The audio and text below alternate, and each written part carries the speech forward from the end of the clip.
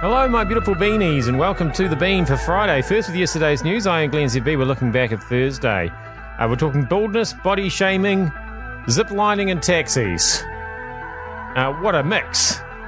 But first up, a lot of talk about drugs recently. Are the government going to legalise them, decriminalise them? Is it just the medicinal? What's going on? Surely the fact they've shown enough interest to appoint their own drug reform spokesperson is a good thing. Surely we can't hear enough from people on this. Like the parents of kids who, believing it's a safe drug, became so addicted they've ended up with horrendous consequences. Parents who've lost children to suicide or depression brought on by years of cannabis abuse. Or the former New York Times crime reporter and author who, in investigating the drug industry over many years, discovered there is limited medicinal value to cannabis and that most research actually showed it was a neurotoxin that could cause temporary or permanent psychosis, that it is a profoundly dangerous drug for a subset of people who use it, but that we don't even know who that subset is. The stats in other countries who've legalised it on homelessness, mental health, poverty, increased crime and road fatalities. The numbers who've used cannabis only to find it's a gateway to other, even more harmful drugs. The economic and social costs to countries who've legalised it.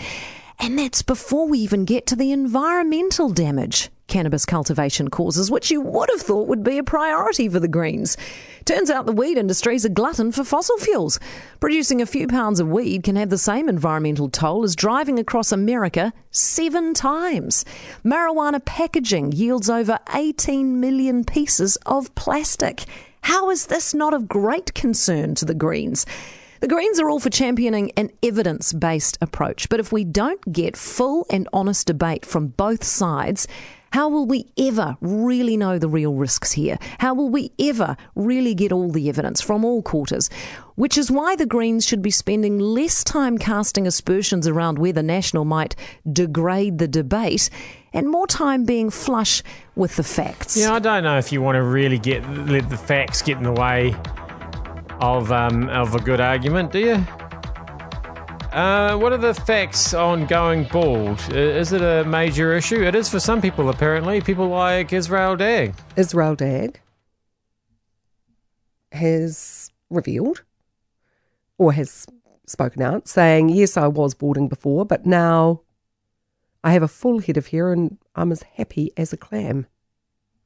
I didn't like going bald at such a young age. And as a result of the hair transplant surgery, which sounds like quite a big deal, surgeons take hair follicles from the back of the head and they're replanted along his hairline, 7 months for it to grow.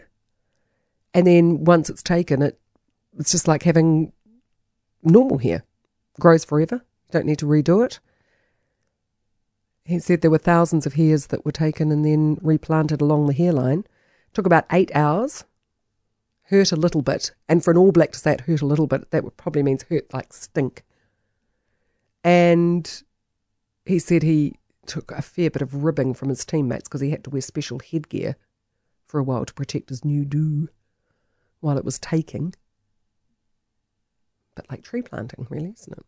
You just have to look after the little fledgling trees and nurture them until they grow. At least there was somebody to do his tree planting for him. But how many men who are starting to lose hair worry about it? Is it something that concerns you, or do you just see it as some people have got a head of hair and some are shiny? Does it depend on how old you are as regards your attitudes towards balding? Would you consider, or have you had, a hair transplant? Oh, so spooky. It's like she's talking directly to me. I wouldn't, of course. I've had a massive receding hairline, well, basically since I've had hair. It just never really seemed to come all the way to the front of my head for some reason, which is why I shaved it all off in the end. That and the fact that I've got 3 different crowns on my head, whirls around in 3 different directions on top of my head. So that's a disaster. It's just easier to not have it, and cheaper for me to just shave it off. But yeah, body shaming generally. What does Andrew Dickens think about it? I like to hear from people who are avoiding the beach, who are avoiding things because of what they perceive as body shaming. And I want to say to you, why? It is what it is. Particularly if you know it's your genetic makeup. If your body has not always been that shape, and I have children who have had that situation, and they're feeling great right now because they suddenly realise that their habits had ruined their great body. Now they're great, maybe. But if you are who you are, why can't you stand up for it? 0800 80 10 80 is the number to phone. News Talk ZB. And I realise it could be difficult, and sometimes these sorts of topics is hard to be open, but being open and being proud and talking about this stuff is how you get through it.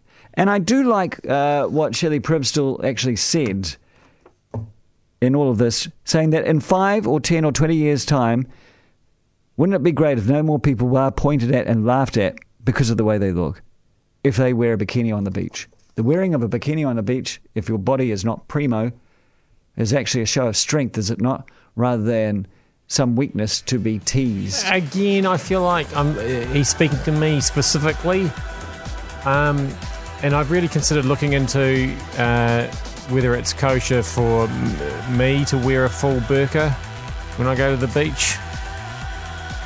If that's inappropriate and offensive for me to do that, I think it's best for everybody, to be honest.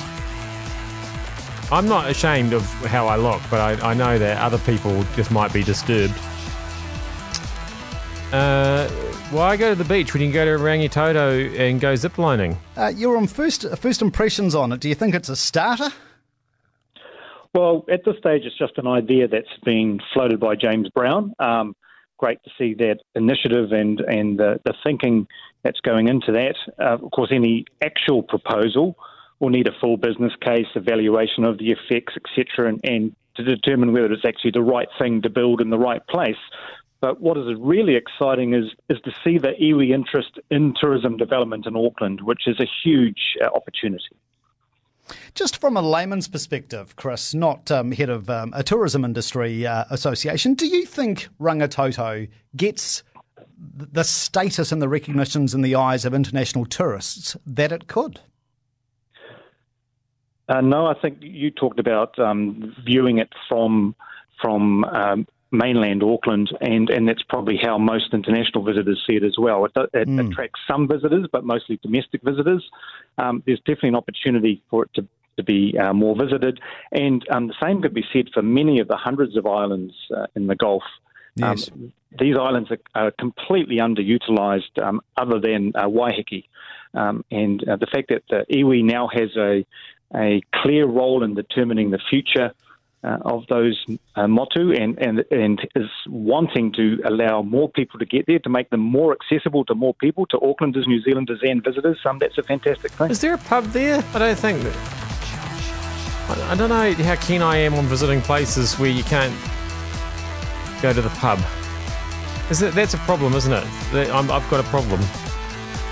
And also, you can't catch a taxi either. Mind you, can you ever? I thought I'd have a little grizzle about taxis. Is that okay? Yes. Yeah. Is it going to help you? Yes. It's going to help my mind immensely. Oh, that's fantastic. I'm here to help. You knock us out. Tell us what's happening. Okay, I live a half an hour from Wellington Airport, and the taxi drivers are always in a temper with me. They yell at me, they curse at me, they tell me to get out because they've been waiting at the airport for, say, 2 hours, and because I only live a half an hour away, it's not worth their money, it's not worth their while.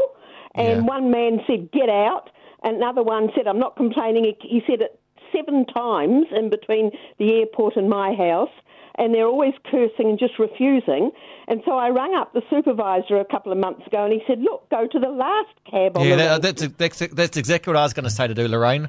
So tonight I went to the last cab on the rank, and he said, no, I'm not taking you. Go to the first cab. Oh, that's bad. Why wouldn't he take you?